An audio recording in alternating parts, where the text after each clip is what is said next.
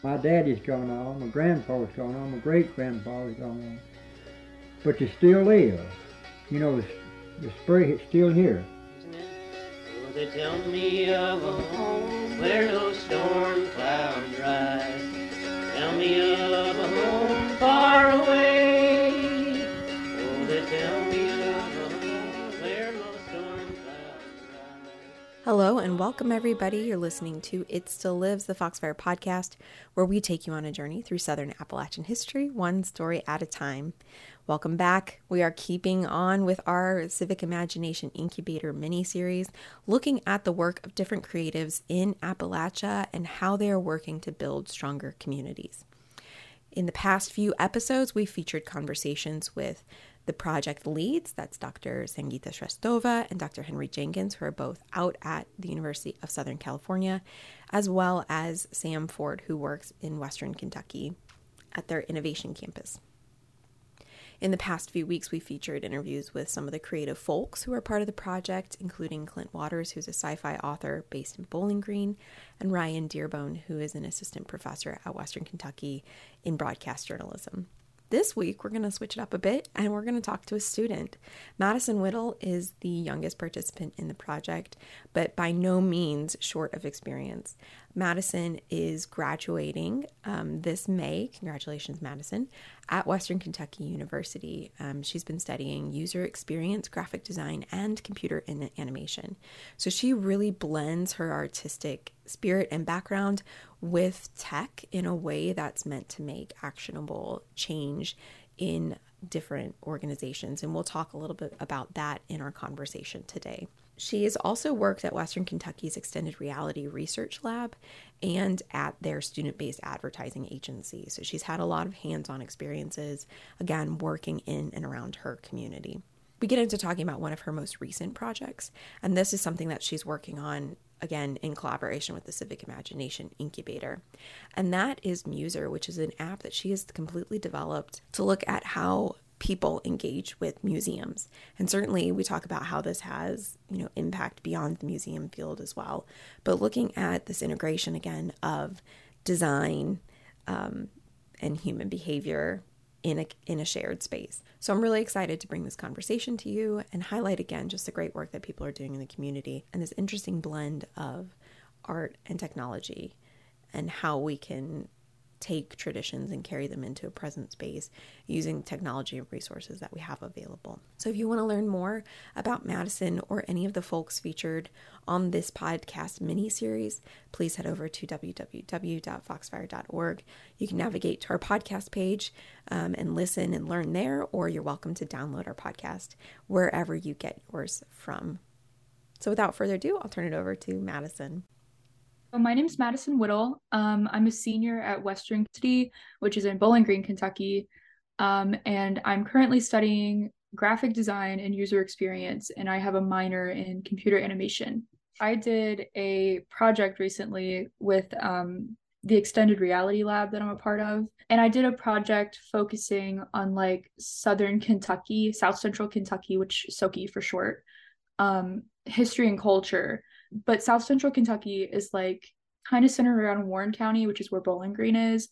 And it's 10 or 11 counties around. And I focused on that, obviously, because I'm from the region, but also we don't learn a lot about our local history in school. And so Mammoth Cave, our involvement in the Civil War, Bowling Green specifically, and even stuff like Lost River Cave, which is, a few minutes down the road. But what was it? It was actually a nightclub in the 1930s. And very few people know that. It's just kind of those fun little things. And so I did an augmented reality project to bring that experience and bring that education into schools in a new media. So it kind of stuck out more compared to a classic lecture or, a video or something like that. And so to answer your question, I feel like I am in South Central Kentucky because I'm very much imagining of Kentucky, very much if you split it halfway down the left side. And so in my mind, Eastern Kentucky towards that region, I'm past even Central Kentucky. that is Appalachian to me. But I know like people that aren't from Kentucky consider the entire state Appalachian. So it's very interesting. Um, it's very interesting to see, identify, and depending on what county they're from, because of course in Kentucky, you're identified by your county. You never say cities. It's weird. We always go by counties. I don't know. It's just strange, but I never personally identified as Appalachian. I definitely was rural Kentuckian for sure, not Appalachian though. I don't like, I can't recall thinking like, oh, Appalachia, like this is what that community is like. Just because, you know, growing up, you don't really think about stuff like that. But especially being in college and talking to people that were from that region. I have some professors that are Appalachian, but from West Virginia's side, not Kentucky. And it's really interesting to hear stories of like how they were raised and like growing up and how people treated them. And so I'm learning a little bit every day, but, and you know, like it's so funny because growing up in Allen County specifically, or like growing up in that culture, I always had like kind of this hatred towards it.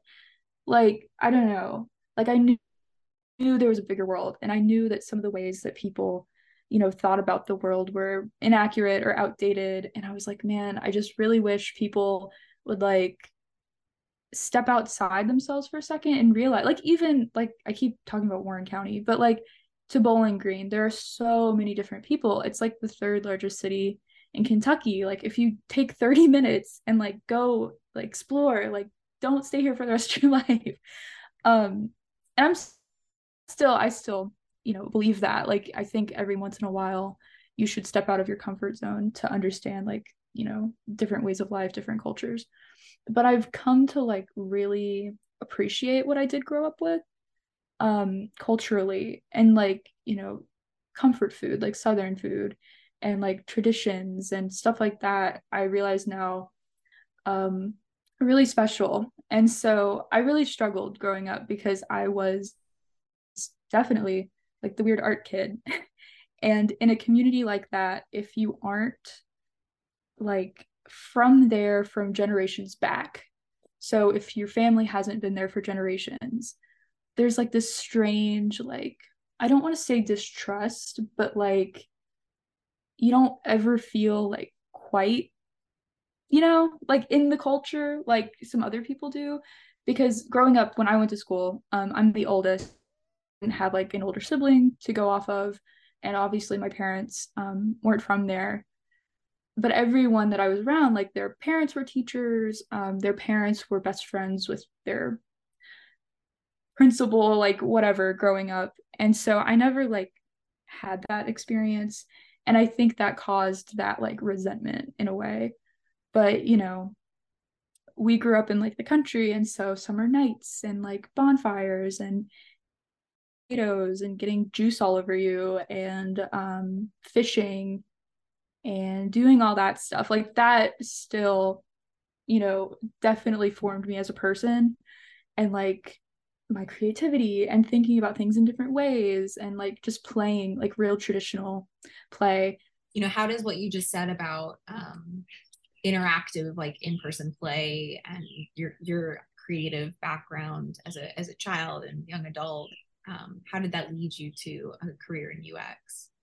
I just like, it was pretty much me and my sister, my younger sister. We didn't have like a neighborhood to go play with kids and like ride bikes, and like I still wouldn't ride a bike on the road that our house is on. Like it's dangerous, it's curvy, and you know, so we didn't get like that sense of like growing up, but we got really creative in like finding ways to entertain ourselves. And so you know, we lived on a farm, so we had animals to play with, dogs, we had goats for a while, we had like ducks at one point, so playing with them was fun. I think like despite like feeling isolated, I guess, like not having that childhood neighborhood experience, we made up for it in other ways. But specifically and like art and design. I know that I started drawing from a really young age, super throw myself into it until like middle school or high school.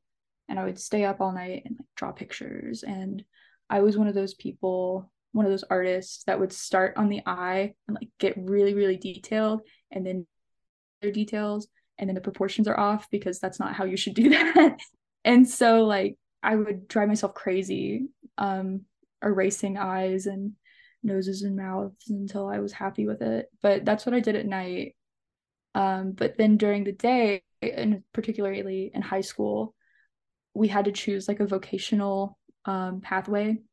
And so I did programming, and I'm not a programmer. Like, still, I'm not. My brain doesn't think mathematically, but I learned a lot of skills that like relate themselves to things like user experience and to a degree art and design, depending on what you're doing. And so that was kind of my first like dip into that realm, I guess. And just from there, like I took a web design class, loved it.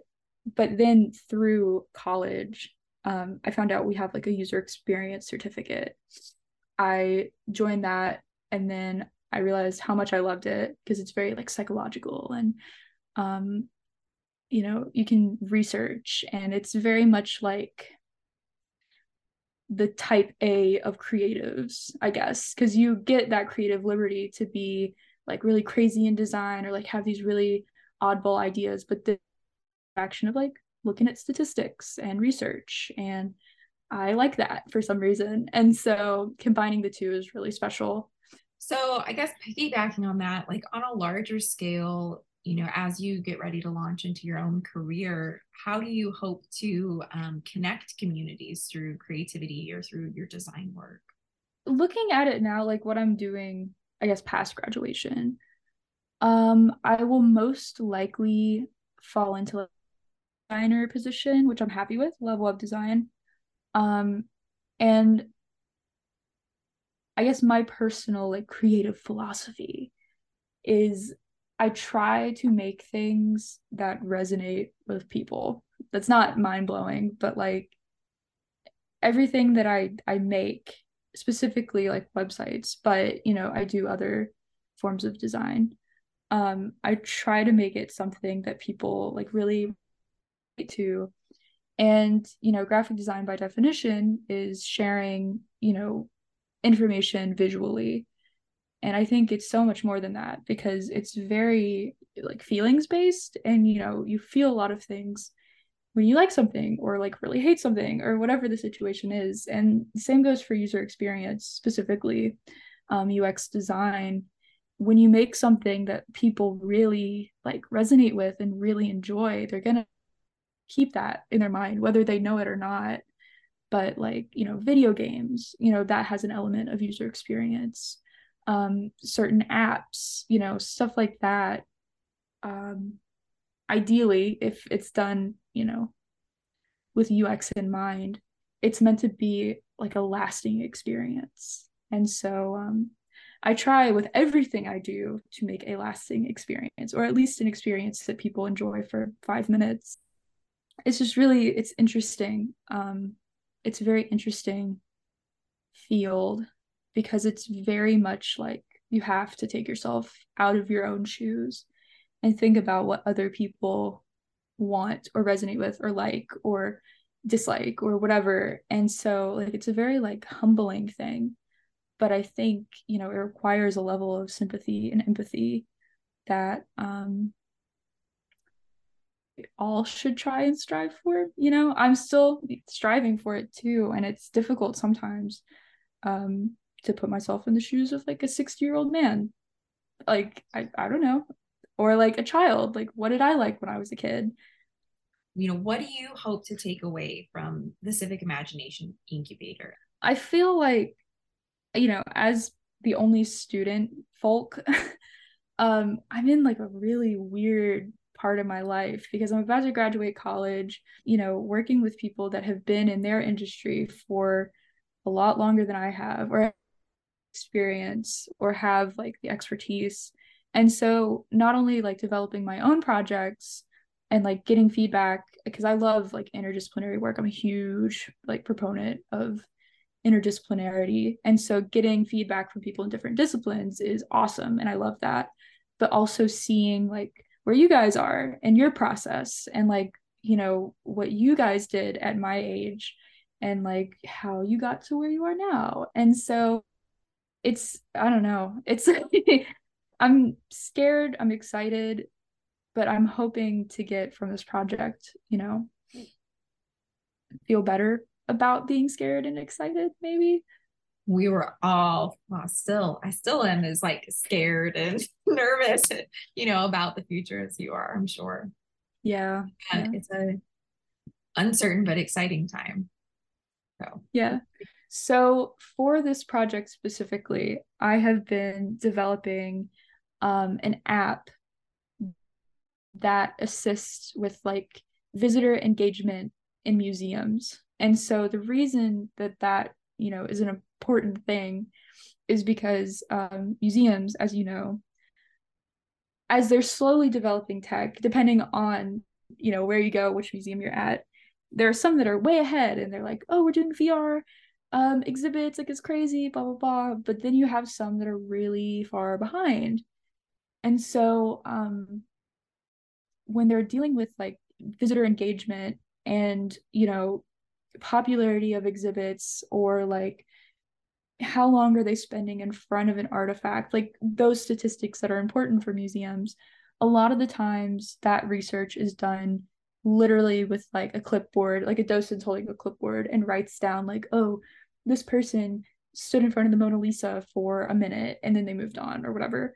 And so not only is that a little bit inefficient and you know, strenuous on the person that has to write down this information, but there's also a lot of like bias involved with that.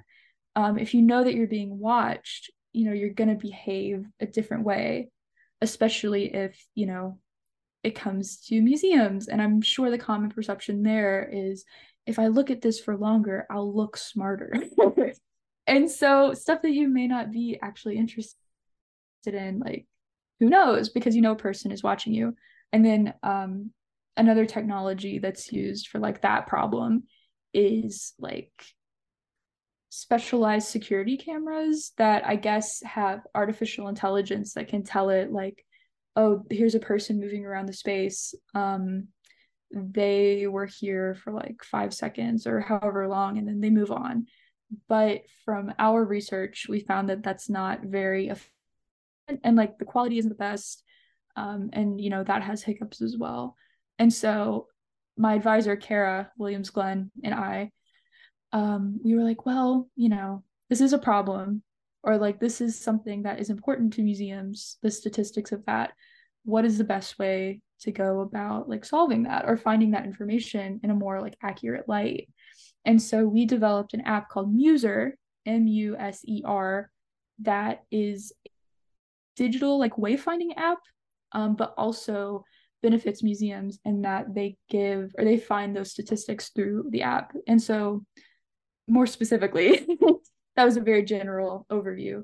More specifically, when we conduct our research, we go into a museum space, and we hand people like our test phones, where you open it, you hit start, you put it in your pocket, and then once you're done, you hit stop. And so people hit play or start, and they begin to like explore the museum space. And the actual like interface of the app is a map of the space. And so it's like a GPS, but indoors. So you can see yourself actually on the map while you're walking around. So if you're like, oh, go to the Impressionist art exhibit, I'm like, you know, 2 rooms away, you know. And so it's kind of like a souped up digital map. Through our research, also, side note, digital like wayfinding, I guess, in museums is very poor, because usually it's just a picture of the map. So why not just have the actual map at that point? And so by having that GPS component, a sense of where you are. And so you go throughout the space, that's like your wayfinding tool. And then once you get to the very end, you hit stop and you hand it back to us. And then before the user takes the phone or the participant, we brief them like, this is what it's going to do. This is what, blah, blah, blah, blah. Once they get back, we have another briefing session or debriefing. And we're like, the data collected by moving through the exhibit, we will use to create a heat map. And the importance of the heat map is that you can see the floor plan of a museum and say like, oh, like the Picasso exhibit was really, really hot. Like, this person was there for X amount of time. It's really hot. And then this exhibit over here, they barely walked through. So this one's really, really cold. And so you get like a literal map of the hot and the cold spot map that they see in the phone interface. And so with that information, we can take it back to the museum and say like, here is literal evidence of, what is popular, what isn't. And GPS, I don't think I mentioned this. GPS doesn't work well indoors, just because it's dependent on satellites. And so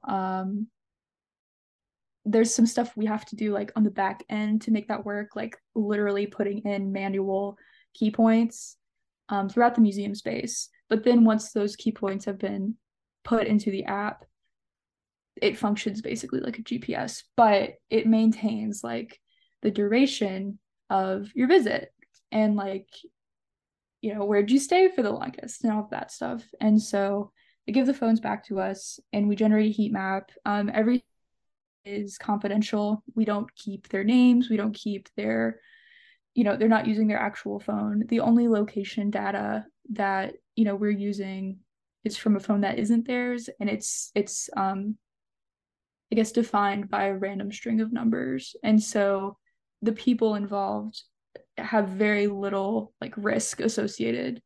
Their privacy is not at all, I guess taken advantage of.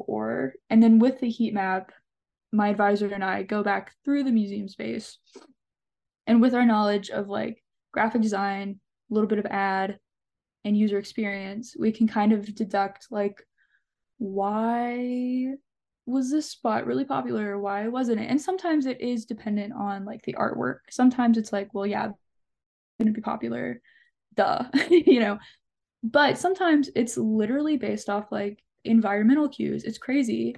And so we did research initially on a study abroad trip in London, and we went to the V&A, which is an enormous museum, and the Tate Britain, which is a significantly smaller museum, but both are very, famous. And so the V&A was really interesting because, like I said, it's huge, up really weird. They have like 5 stories, but you have to go to a certain area to get to another section of the floor. Like it's not all connected. And so that makes it a very confusing museum to like navigate through. And when we did our initial test with like students that, came with us, a lot of the times when we figured out like why was something hot, why was something cold, it was because like textual things. So maybe there was a bench there and they got tired and they sat down for a little bit because it's a huge museum. And it was also really, really hot. When we did our research there, it was like when it was the hottest day ever in London's history, and there's no AC and there's very little like water sources unless you bring your own. And so like, yeah, like sometimes also speaking of that, some of the rooms weren't even ever like into because of the heat. Like either the exhibit was closed because it was so hot, or the actual room, there's like a glass exhibit and all the mirrors reflecting the light in on each other. It was so hot, like significantly hotter than the rest of the museum. And I know that's kind of just like a, maybe a V&A problem more so than an American museum problem. But like you'd be surprised how little things like that, it's like when we decide to, how we decide to navigate through a space like that. I saw some research. I keep saying like digital wayfinding. Someone calls it play finding because you're not necessarily going from point A to point B. You're like enjoying your roaming there. And so like I really like the term play finding, because it is play finding. Like you're looking at what you're interested in and you're kind of meandering. But it's just, you would be shocked like how little things like that, even like it boils down to bad signage or like bad print wayfinding or like whatever. If it's not efficient or difficult to read or confusing, they're probably, you know, not going to go to the really cool exhibit that you put a lot of money into if, you know, no one knows about it, if it's down a dark hallway, which actually did happen in the V&A. Taking those contextual like cues and writing down our little notebooks and being like, oh, well, there's a bathroom here, or there's a bench here, or, you know, the signage here is awful. Then we can go back to the museum and say, hey, like we kind of think that the signage here is really bad, or like not, you know, descriptive enough. So we think that if you have a or like have more descriptive instructions or like whatever, more people would go through this. But yeah, it's like really, really cool research. And it makes you, it's like a riddle or like a mind puzzle. And it's like really fun if you're into that kind of thing. So that's what I'm doing. By making these changes, obviously, you make a better museum experience. All in turn, like it is a civic project. It's just like a billion steps, but and there's like surveys involved, and so it is a civic based initiative. But there's just a lot of stuff going on, and I hope I explained it well enough. It was a little confusing, but yeah, no, you explained it really well. Yeah. Okay, great. I think Cool. it can make some good impacts about how we think, you know, how we as professionals, you know, speaking from the museum side, how we think about where we place things, you know, and who sees it, and who has access to it, and how can we use that to elevate more important stories that need more eyes on them. Well, thank you all so much for joining us. We are going to continue with this mini-series. We've got just 2 more interviews coming at you, and those will be released in the next few weeks. If you haven't already, head over to our website, www.foxfire.org. On our podcast page, we have images, a little bit of extra information, and plenty of resources and links for you to learn more about each of the folks and the Civic Imagination Project. And as always, we want to hear from you. Are you a creative in Appalachia? What are you doing? How are you connecting with your communities? Reach out to us on social media. That's Facebook and Instagram at Foxfire.org. And this podcast is brought to you free as a service of our mission. If you're interested in supporting this project or more of Foxfire's work, please consider donating or purchasing a book or merchandise, or even just sharing a podcast or a book with a friend. All of those things help bring new listeners to us and help continue our work preserving and promoting Southern Appalachian history and culture. Make sure to tune in next time for the final 2 interviews in this mini-series. Take care, and we'll talk to y'all next time.